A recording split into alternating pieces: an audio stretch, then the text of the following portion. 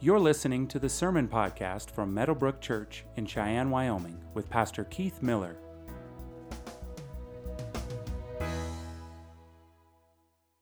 All right, if you could stand to honor the reading of God's Word. We're going to be looking at the Sermon on the Mount, the Beatitudes, beginning with verse 1, and the words will be on the screen. It says this is the word of the Lord. Seeing the crowds, he went up on the mountain, and when he sat down, his disciples came to him. And he opened his mouth and taught them, saying, Blessed are the poor in spirit, for theirs is the kingdom of heaven. Blessed are those who mourn, for they shall be comforted. Blessed are the meek, for they shall inherit the earth. Blessed are those who hunger and thirst for righteousness, for they shall be satisfied.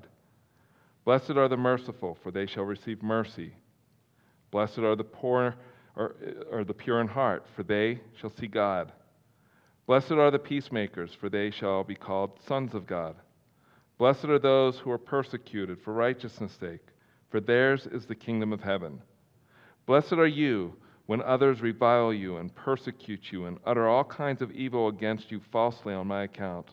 Rejoice and be glad, for your reward is great in heaven, for so they persecuted the prophets who were before you. You may be seated. Well, it's good to be back. I had a really, as I mentioned last week, I had a really great experience with Ride the Rockies. It was the probably the most physically challenging thing I think I've ever done. I've participated in 2 Tough Mudders. I've done a handful of century rides, but this was by far the most. It was just the most taxing. The first day was we were able to ride 97 miles, and then the next day had to get up and do another 80 miles. And so at that point, your legs were like, "Stop it, please." And you the experience of the ride in part involves an argument with your legs through the rest of the week. Your legs, your butt, your back, your everything. Your body's like, I hate you, and I hate your bike. And so, but it was good. It was a good experience. Everything, in the ride, I felt safe about. Now, some of you know I've had multiple cycling accidents, at least 4 of them, and not once during Ride the Rockies did I feel like let me back up. Not once, except for the last 10 miles or so of the ride, did I feel like my life might come to an end. So this is just, if you're not familiar with Ride the Rockies, it's those peaks are all the different climbs that we had to do. I was able to complete about 388 miles of cycling, and with the equivalent of 22,000 feet of elevation gain and climbing. So that's why my legs were like, "Hey, stop it, please." And I said no. And so the last day of the ride was riding up Loveland Pass, and they actually shut down the road so that we could get up Loveland Pass, and they let certain vehicles up Loveland Pass and down the other side of Loveland Pass. But it was great. The ride was super supported. I think organized rides are probably the safest rides to be on, just because there are police. There were multiple ambulances that were on call. There just all kinds of EMTs, bike mechanics. There's an aid station every 15 to 20 miles that had some type of medical staff if you needed it. They had food there to fuel your body, a bike mechanic to work on your bike. By the time I got to that's me smiling, but I was not doing this on the way up to the top of Loveland Pass. I was asking myself, why am I doing this again? This is Friday. I should be doing something easier. So Loveland Pass is just under 12,000 feet if you're not familiar with Loveland Pass. But like I was saying, it was super supported, and it was great. And there was 1,100 cyclists that did this thing with me, and loved it. I have a philosophy. 2 philosophies about cycling. Well, I'll say 3. The one thing I love about cycling, it is joy through suffering, literally. Any type of endurance sport or like running or cycling, it's joy through suffering. Some of you are just saying to yourself right now, there's no joy in that. Like 388 miles. But the other thing is that my philosophy is the best way up a hill is press forward, and you earn the right to go down the hill or the mountain once you work your way up to the top. So that was me smiling, and this is me going down. And my wife will ask me every once in a while, after I get back from riding, did you smile today? I was smiling the whole way down. Some of you are like, no, this is crazy. My top speed before this that I really struggled to try to break, not like my body, but the speed, was 48 miles an hour. Going down Loveland Pass, I was able to get just above 55 miles an hour on a bicycle. And not once did I feel like I would die. I was not nervous, I was having fun, but there was a moment in the ride where I thought, Keith, you're an idiot. And it was, like I said, 22,000 feet of elevation gain of climbing. It was suggested that we could find another route for like the remaining 10 miles of the ride. We could find another route that would shave 3,000 feet off of climbing that day, which sounded really great on the last day of Ride the Rockies. And so we're like, yeah, let's do it. What do we do? Oh, we just have to jump on Highway 6. Now, it didn't register. How many of you are familiar with Highway 6 that goes from the mountains into Golden? Yeah, I've been on this a number of times, but I just didn't register. I knew that they were building a bike path along Highway 6, and I thought maybe that's what we will be riding. No, this is the only time where I thought, Lord Jesus, save me. We got onto this thing, and there's very little shoulder, and then I encountered this. 4 of those with no room for a bicycle that we had to ride through. My tail light, I have a battery operated, a rechargeable tail light. The battery was dead. My GoPro battery was dead. If my GoPro was going, you would have heard me say this: I'm so stupid. This is the dumbest thing I've ever done in my life. Why am I on this road? Jesus, save me. Please don't let me die today. Like, those were the things. And all of us, I think, were saying the same thing.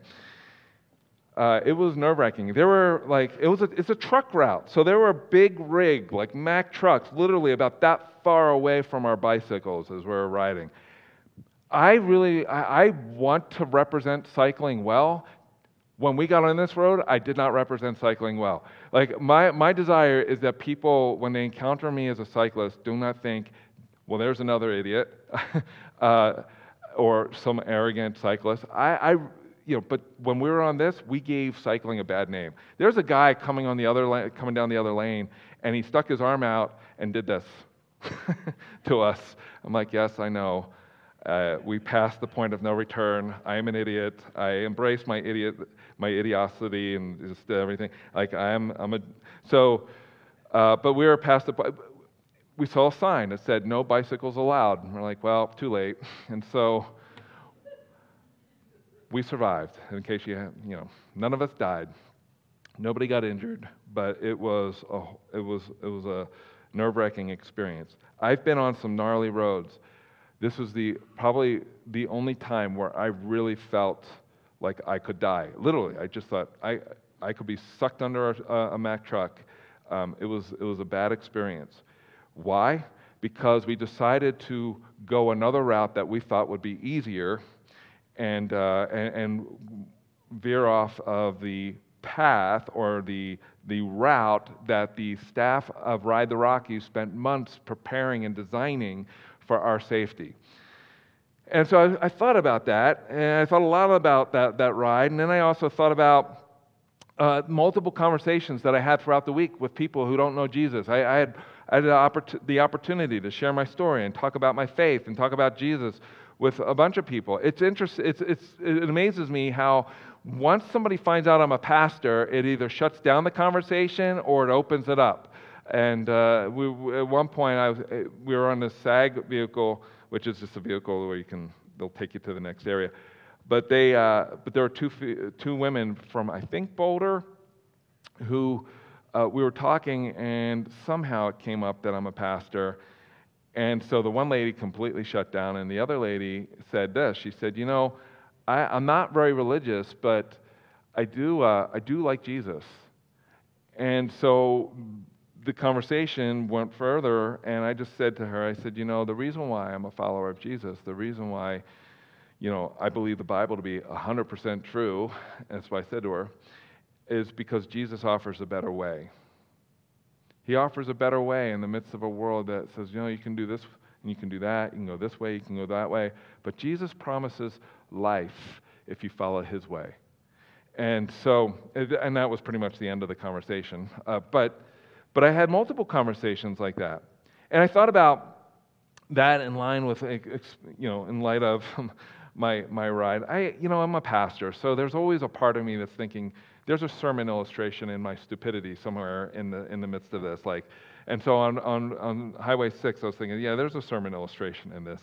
But I could have gone what would have been a little slightly more difficult, probably safer, climbed another 3,000 feet, gone a little further, and would have lived to tell about it. And even though I lived to tell about this experience, the reality is that when it comes to Jesus, when it comes to who he is and what he claimed to be and what he said, the world has chosen a different way, right? And even today, there are protests right now. There's all kinds of conversations centering, on the whole decision that was made by the Supreme Court. And our world says, no, if you do this, that's where thriving is, that's where life is. And Jesus says, no, the only way to thriving and the only way to life is by following me. And he even said some things all throughout the Gospels, not just in the Sermon on the Mount, but he said in John chapter 14, verse 6, he said, I am the way, the truth, and the life. Nobody comes to the Father except by me. There's no other way. But he also said, towards the end of the greatest sermon ever preached, his Sermon on the Mount, he said this. Let's read this together. Ready? Enter by the narrow gate, for the gate is wide, and the way is easy that leads to destruction, and those who enter it by it are many. For the gate is narrow, and the way is hard that leads to life, and those who find it are few. And so the question I ask myself, and this is the question I think we're forced to ask ourselves as we encounter the Sermon on the Mount is, do we really believe what Jesus claimed to be? Do we believe what he said? Not just intellectually, but I mean, are you willing to take stock on this? Are you willing to invest your life in this? To bank your life on this? Because that's an entirely different thing than just saying, I believe it. So do we really believe it to the point where I am trusting this to lead me to life? And the one other statement I want you to think about, and we're going to revisit it at the end of the sermon, but I want you to think about something Jesus said, and I want you to think about its implications upon your life. And this is what he said. He said, if anyone would come after me, let him deny himself and take up his cross and follow me. What is the cross? Cross is an instrument of death, right? For whoever would save his life will, what? Lose it. But whoever loses his life for my sake will what? Find it. For what will it profit a man if he gains the whole world and forfeits his soul? Or what shall a man give in return for his soul? What are the implications of that on your life? If you buy into this, and you take stock in this, and you're like, yes, I am listening to Jesus, and following him, I'm going to do that, regardless of the implications it will have upon my relationships, my job, the circumstances of my life, I'm believing this. What are the implications of believing that upon your life? What way do you really believe will bring you the satisfaction that you desire. Jesus said, if you take up your cross and follow me, you will be satisfied.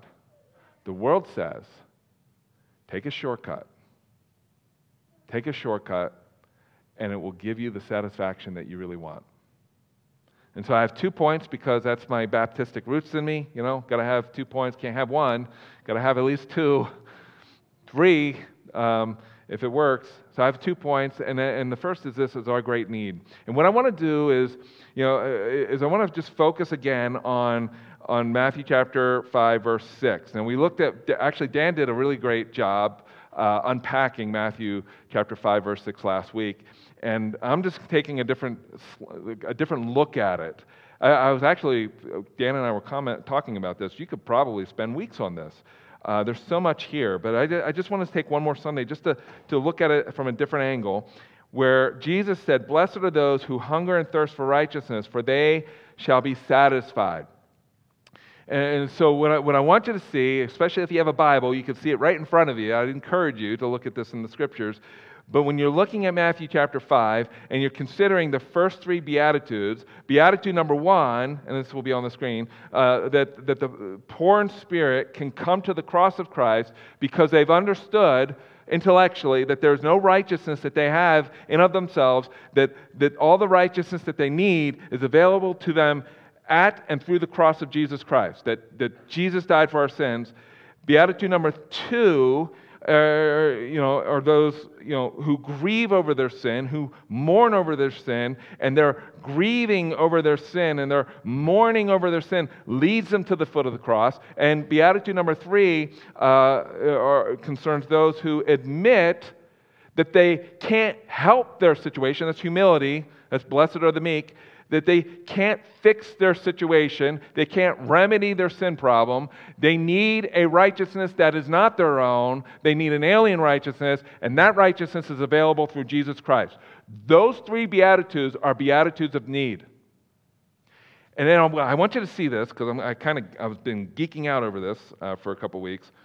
In verse 6 is the answer to those 3 Beatitudes of need. How do the poor in look at this. How can the poor in spirit receive the kingdom of heaven? How will those who mourn over their sin be comforted? How will the meek inherit the earth? The answer is, those who hunger and thirst for righteousness will be satisfied. And if you really want to see something neat, and I'll continue next week with this, the next 3 Beatitudes are Beatitudes of action. In the Beatitudes is the gospel, right there. Those who see, you only hunger and thirst for righteousness if you first arrived at the cross as one who's poor in spirit, mourning over your sin, humbled over the reality you can't fix your situation. I need a righteousness that I cannot provide on my own. I need the righteousness of Jesus Christ. But it's not just saying that soon as I come to the cross, then I'm satisfied. There's so much more here, and that's what Dan kind of unpacked for us last week. There's so much more here. So theologians will talk about positional righteousness and then practical righteousness. Positional righteousness is what you receive the day you place your faith and trust in Jesus Christ. I surrender my life to Jesus. By faith, I believe that Jesus died on the cross for my sins, on the 3rd day rose from the grave, and as a result of that faith, it's not just intellectual, it's emotional, it's an act of my will, that the result is that positionally before a holy God, I am righteous. That's Romans chapter 8, verse 1. There's no condemnation for those who are in Christ Jesus our Lord. That's that, right? But it's more than that. It's more than that. And that's where we get into this thing that Jesus said about taking up our cross and following Him, finding our identity in Him.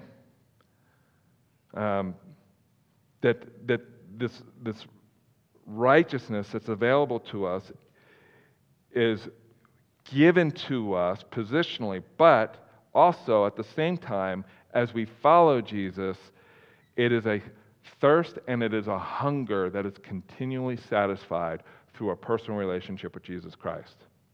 So some people call that practical righteousness.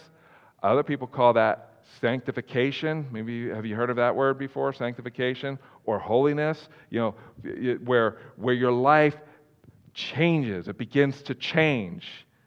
That for any person who arrives at the cross, who is poor in spirit, because that's the only way to arrive at the cross, poor in spirit, mourning over your sin, and humble or meek, that when you come to the cross, you will never, if you come to the cross by faith, you will never be the same again. This is not just praying some prayer in somebody's backyard Bible club. This is what happens when you genuinely place your faith and trust in Jesus Christ. You continue to hunger and thirst for righteousness, a righteousness that is only satisfied through Jesus. And this is why the Apostle Paul said in Romans chapter 1 that the gospel of Jesus Christ has the power to transform your life. He said this, "For I am not ashamed of the gospel, for it is the power of God for salvation to anyone who believes, to the Jew first, and also to the Greek. For in it the righteousness of God is revealed from faith for faith, as it is written, the righteous shall live by faith." And our world looks at joy and satisfaction and contentment as something you gain by chasing after whatever it is you're longing for. So, for example, I can find satisfaction if I find the right relationship. I can be satisfied and experience joy if I just leave my spouse and find another person. I can find joy and satisfaction if I just choose a different job. I can find joy and satisfaction if I could just be financially free, and so I can experience that kind of freedom. Then I'll be satisfied. That's what the world chases after. And what the Bible says is that will leave you continually thirsty. You'll never have your thirst satisfied as a result.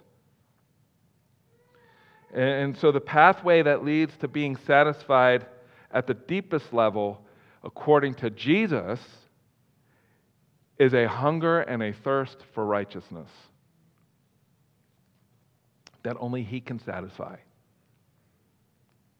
Martin Lloyd-Jones said this concerning this beatitude. He said, "The man who hungers and thirsts after righteousness is the man who sees that sin and rebellion have separated him from the face of God and longs to get back into that old relationship, the relationship that Adam and Eve enjoyed, before the fall, the original relationship of righteousness in the presence of God." We were made for a relationship with God. And the problem with the world, and I think the reason why the church in America is anemic today, is because we're drawing from different wells that really don't satisfy. Like Jesus told a story. Well, he didn't tell a story. I'll tell you a story about Jesus. Jesus was passing through Samaria, and he told his disciples, "Hey, go ahead of me, grab some food, come back, whatever. And so I'm just going to hang out here." And so he was hanging out at this well, and a Samaritan woman came up in the middle of the day, which is kind of weird. Like, you just don't do that for a number of reasons. One, it's the hottest point of the day. Two, it's not safe. That's why women would come in groups. But she came by herself, and the reason why she came by herself is because she not only, she was not only a Samaritan woman, which was considered by the rest of the Hebrew community as being a half-breed. That's a whole other issue, but there were racial issues there. But the reason why she came at the time that she came was because she had 5 failed marriages, and the guy that she was living with wasn't even her husband. So even those in her Samaritan community frowned upon that, I believe. And so she was filled with shame. So she comes to this well to draw water, and Jesus said, "Hey, can you give me a drink?" And she said, "What are you even talking to me for? Like, how is it that you, a Hebrew man, would talk to me Not just a woman, but a Samaritan woman. Like, I'm worse than a Hebrew woman. I'm a Samaritan Hebrew woman. And so why would you even talk to me? And Jesus said to her, I tell you that if you knew who I was, you would ask me for water. And then it opened up a whole conversation. And this is what Jesus said. We don't have time to go into the whole story. In fact, you can read it in John chapter 4.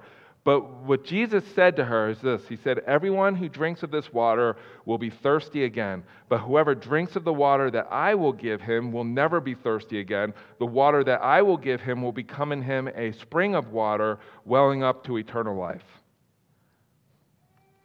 And that's not the only time he said something like that. In Matthew chapter 11, Jesus said something similar. He said, come to me, all who labor and are what? Heavy laden. And he will give you what? Rest.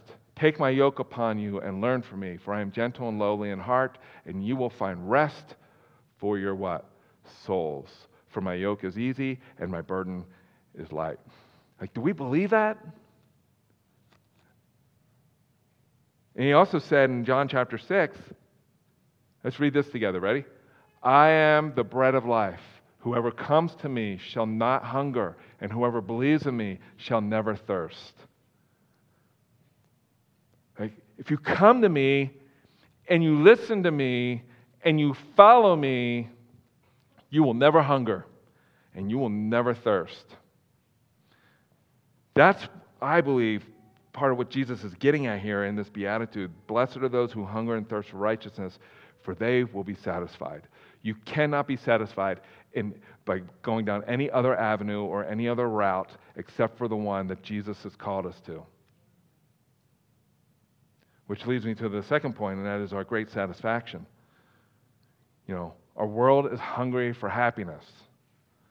Like the women I talked to on that SAG vehicle were hungry for happiness, thinking that they could find it in all different different avenues. You know, through the right political affiliation, or through the right state that you live in, through all these different avenues. And Jesus said that His way is the way. His way is the way. And the world chases after these things and is thirsty every time. The reason why our world is upside down is because the world keeps dipping its bucket in the wrong well. And when it's drawing up, it's poison. It's stuff that doesn't satisfy. It's like somebody who said about finding the right person to get married to. It was a guy. It was an idiot statement. And he said, it seems like it comes from guys a lot, idiot statements. And he said, you know, the reason why I haven't settled down yet because, you know, I'm just trying to find the right one. Women are like shoes. You just got to try them on and see if it fits. Like, that is the ugliest thing I've ever heard. And it came from a relative of mine. And so it's just horrible. But the world looks at that. Like, why marriage? Just sleep around until you find the right compatible person. Or whatever it is. Do this, do that. You'll find happiness that way. And that's the reason why the world is so upside down. You know, our political system's not going to get fixed. The only time it will get fixed, ready? Here, this is a promise I think we can bank on, is when Jesus comes. Our world is a mess. And I said this like at the beginning of the sermon series. I said, and this is not a political rant, I'm just saying, I said it at the beginning of the sermon series that I'm really pessimistic about the outcome of our political whatever in our nation. I'm pessimistic, but I'm very optimistic about the fact that the church has a voice that speaks into that. And listen, it's liberating to know that we belong to a different kingdom. And Jesus is coming. And He's going to make everything right. And if we really believe that what He said is true, it will affect our lives. It will affect your life. This is why Jesus said, and this is like a good commentary statement on this fourth beatitude, Jesus said, "But seek first the kingdom of God and His righteousness, and all these things will be added to you." S.M. Lockridge, one of my, before S.M. Lockridge, C.S. Lewis said this. He said, "If I find in myself a desire which no experience in this world can satisfy, the most probable explanation is that I was made for another world." We were made for a relationship with God. Every single human being born into this world is made to know God. St. Augustine said, our hearts are restless until our hearts find their rest in God, the God whose image we bear. S.M. Lockridge said this, famous black preacher, he's with Jesus now. He said something in his sermon titled "The Lordship of Christ," famous sermon. He said, "We are forever blowing bubbles, looking for ships that never come in, chasing pots of gold at the end of receding rainbows. You never will find that proverbial pot of gold because you try to ignore Him who has a rainbow wrapped around His shoulder." That's our world. The Bible says that we're the light of the world. That's the church, by the way. That's you, that's me. Anybody in here who believes in Jesus, who's a follower of Jesus, we are the light of the world. That's why we have a voice that can speak into the craziness of our society. And it would be understandable, it is understandable that the world keeps dipping their buckets in wells that don't satisfy. Like, we shouldn't be surprised by that. Like, the next thing that comes out of our president's mouth, you shouldn't be surprised by. The stuff that politicians are talking about, both on the right and the left, you shouldn't be surprised by. Like, yep, they're lost. Like, that should be your response. We were once lost too. But what is surprising, what is a curious thing, is that statistically speaking, there's little difference between the world and the church in America. When Jesus said, "Follow me," you could take stock in who I am and what I claim to be and what I've called you to do. You are the light of the world. And we follow the one who said, "I am the way, the truth, and the life." Like, in fact, the church in the first century, at the beginning of the church, you know what the church was nicknamed? The Way. They belong to the Way. Jesus is the way. An example, there was a survey that was conducted in 2019 by the Pew Research Center, and it was discovered that half of people who call themselves Christians believe that sex between consenting adults, I guess it's both, consenting adults who are not in a committed romantic relationship is sometimes or always acceptable. More than half of those who identify as Christians believe that sex between unmarried adults who are in a committed relationship is okay. And yet Jesus said in the Sermon on the Mount, He said, "You have heard it said, 'You shall not commit adultery,' but I say to you that everyone who looks at a woman with lustful intent has already committed adultery with her in his heart." Like, do we really believe that what Jesus said leads to life? Do we really believe that if we hunger and thirst for a righteousness that only Jesus can satisfy, and we find our satisfaction in Him, do we really believe that the end result and through that process we will be satisfied? Or do we just say, "Okay, I like what He said here. I'm not a big fan of what He said here, so I'll apply what He said that I like, and I'll just throw away what He said that I don't like"? I mean, think about that. And this hunger and thirst for righteousness that Jesus is talking about here, as I said earlier, it doesn't go away. Like, it doesn't go away the moment you place your faith and trust in Jesus Christ. It's just satisfied in and through Jesus. It's kind of like, drinking Mountain Dew in place of, I don't know if I heard a sigh or whatever, but in place of water. Like, instead of drinking water, you're just going to drink Mountain Dew all the time. I'm touching a nerve, I feel it. If that's all you do, you might wind up with diabetes, right? If you change your diet, I'm speaking to the first row now, I can tell. If you change your diet and you start drinking water more often, is your thirst going to go away? Well, of course not, because we need liquid, we need fluid. Jesus said, for those who hunger and thirst for righteousness, just because you come to faith in Jesus Christ doesn't mean that hunger and that thirst is quenched. It's just satisfied. Like with Ride the Rockies, like I said, at every aid station, there was fruit. There was like oranges, apples, bananas. They had some stuff that had salt in it too. There was lots of water. There was different types of energy drink, like Gatorade type fluids. They even had, get a load of this, they had pickle juice. Now, ask my wife, I'm not a big fan of pickles. They had this big thing of pickle juice. Like it was like somebody patented it and like sells it now. And cyclists, and they had these like little Dixie cup things, like little shot glasses for the pickle juice. And somebody told me, one of the cyclists, I'm like, what is this? Like, what is this about? And he said, it actually works. It will keep you from cramping up and this and that. It's got such and such and such and such and such and such in it, like all this good stuff. And so I started drinking it. It tastes horrible, but it worked. It worked, right?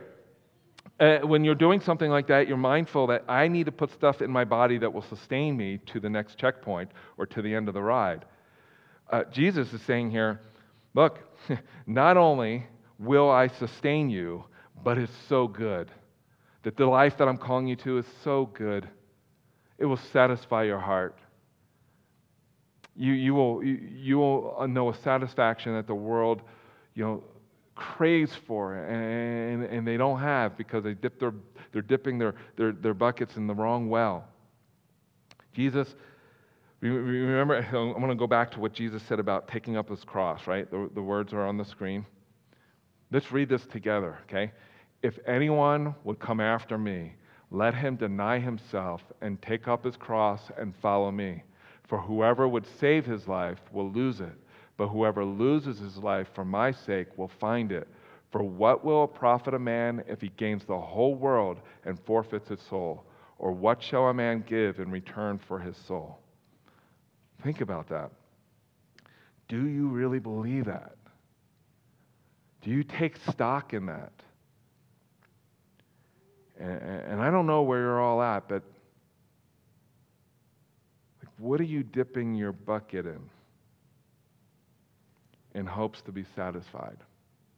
In an effort to be satisfied, what bucket are you drinking from? From what well? Like if you really believe that Jesus offers a better way, how is his life shaping your life? Like, are you losing your life for his sake so that you will find it? I mean, these are just some of the applications that kind of ooze out of the Sermon on the Mount, and I just list some questions that I think that we're meant to ask ourselves as we read through it. And it's this, like, if Jesus tells us to forgive those who sin against you, then why are you holding a grudge? If Jesus tells us to flee from sexual sin, then why do you continue to run into it? If Jesus holds marriage up as something as so sacred, then why do you treat it as common? If Jesus says that we must be a people of character, then why are you not a person of your word? If Jesus tells you to love your enemies, why do you hate them? If Jesus tells us to invest in his kingdom, why do you invest only in this life? If you really believe that Jesus rose from the grave, why do you live as if this is the only life you will live? And here's another question. Could it be that the reason why you feel so dried up is because you're dehydrated spiritually? Could it be that maybe you're sipping from the wrong well? Doesn't mean that you are if you feel dry, okay? The psalmist is very clear that there are seasons in our lives where it feels like we're just wandering through a desert. But it's not because God has abandoned you. But I will tell you that if you pursue Him and you seek to have your thirst and your hunger for righteousness satisfied in Him, Jesus said you will be satisfied. You know, when Jesus calls us to follow Him, it's all or nothing. It's either Jesus' way or no way that will lead to life. And so I just want to throw that out there. Maybe it's time, if this is true of you, and I don't know if it is, but you know if it is, but if you're sipping from different wells that can hold no water, maybe it's time you start drinking from the right well. It is time. And there's like no mathematical equation that's so complicated you got to, figure that out to do it. You just turn to Jesus. Just turn your eyes upon Him. And I don't mean like in a just metaphorical way. I mean like really. Open up the book and read His words and apply it to your life. Meditate upon it. Like start with the Gospel of Matthew.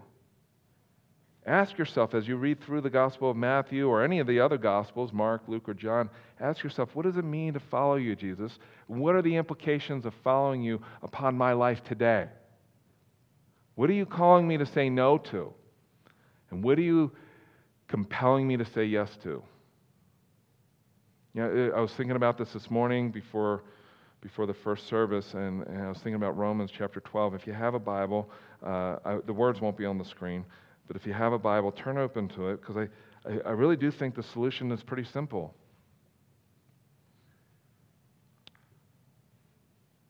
The Apostle Paul wrote in Romans chapter 12, beginning with verse 1,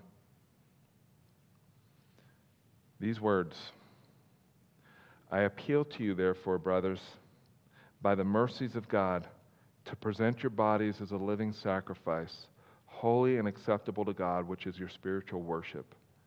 Do not be conformed to this world, but be transformed by the renewal of your mind, that by testing you may discern what is the will of God, what is good and acceptable and perfect. You know what that is? It's just placing yourself at the foot of the cross and saying, you know what, Jesus, I'm yours. My life is, might be a mess, but I'm yours. Like, nowhere in the Beatitudes is Jesus saying that you will stop sinning. You know what will happen, though? If you are truly thirsting and hungering after righteousness, you'll feel kind of like the way I felt while I was on Highway 6. Like, why did I do that? This is horrible. Like, I mean, the implications that this has on my life and others, I mean, that's the difference. Like, the difference is you hunger and thirst after righteousness and you strive to follow Jesus, you're going to hate your sin. Doesn't mean you're going to stop entirely, but you're going to hate it. It's going to grieve your heart. I guarantee you, I'm going to go back to Mountain Dew. So when I decided that I needed to get healthy, I had really no choice. I had back in 2012, I had to decide to get healthy if I wasn't going to end up like the way my father ended up with a heart attack. And so I cut out all like soft drinks. And I stopped polluting my coffee. I used to put cream and load it with sugar. Like Dunkin' Donuts was the jam for me, like cream and sugar. And I cut out all that. And, for 3 months, I cut it all out. I cut out McDonald's. I cut out a lot of the other fast food stuff. Just for 3 months, I lost 30 pounds. And then Nathan was just like little, and I think he was 10 or 11 at the time, and we went to McDonald's because there's Happy Meals there, and so I think I got a Big Mac and I bit into it. And I'm like, this is horrible. And then I took a sip from soda. I'm like, I liked this stuff before. Like, what happened? My appetite changed, And I'm telling you, as you follow Jesus, your appetites will change because you'll know a satisfaction you've not known before. And if you're not a Christian, I would just implore you, I would just beg you that, man, your first step is to arrive at the cross of Jesus Christ by faith as one who's, poor in spirit, mourning over your sin, and is humble over the reality that you can't fix your sin problem. Only Jesus can. That's your first step. Place your faith and trust in Him. The Bible says that if you confess with your mouth Jesus is Lord and believe in your heart that God raised Him from the grave, you will be saved. Let's pray. Father, thank you so much for this day. Thank you for your grace. Thank you for your word. Thank you for the Beatitudes. Thank you for this path to follow Jesus that leads to thriving and satisfaction. That you're for us. You're not against us. That you made us for a joy that can only be satisfied through you, through your Son. God, we want to be a people who are known as those who are satisfied in you. We want to be known as a people who hunger and thirst after a righteousness that the world so desperately needs. And it's in Christ's name we pray. Amen. Thank you for listening to the Meadowbrook Church podcast. For more information about our church, visit meadowbrook.org.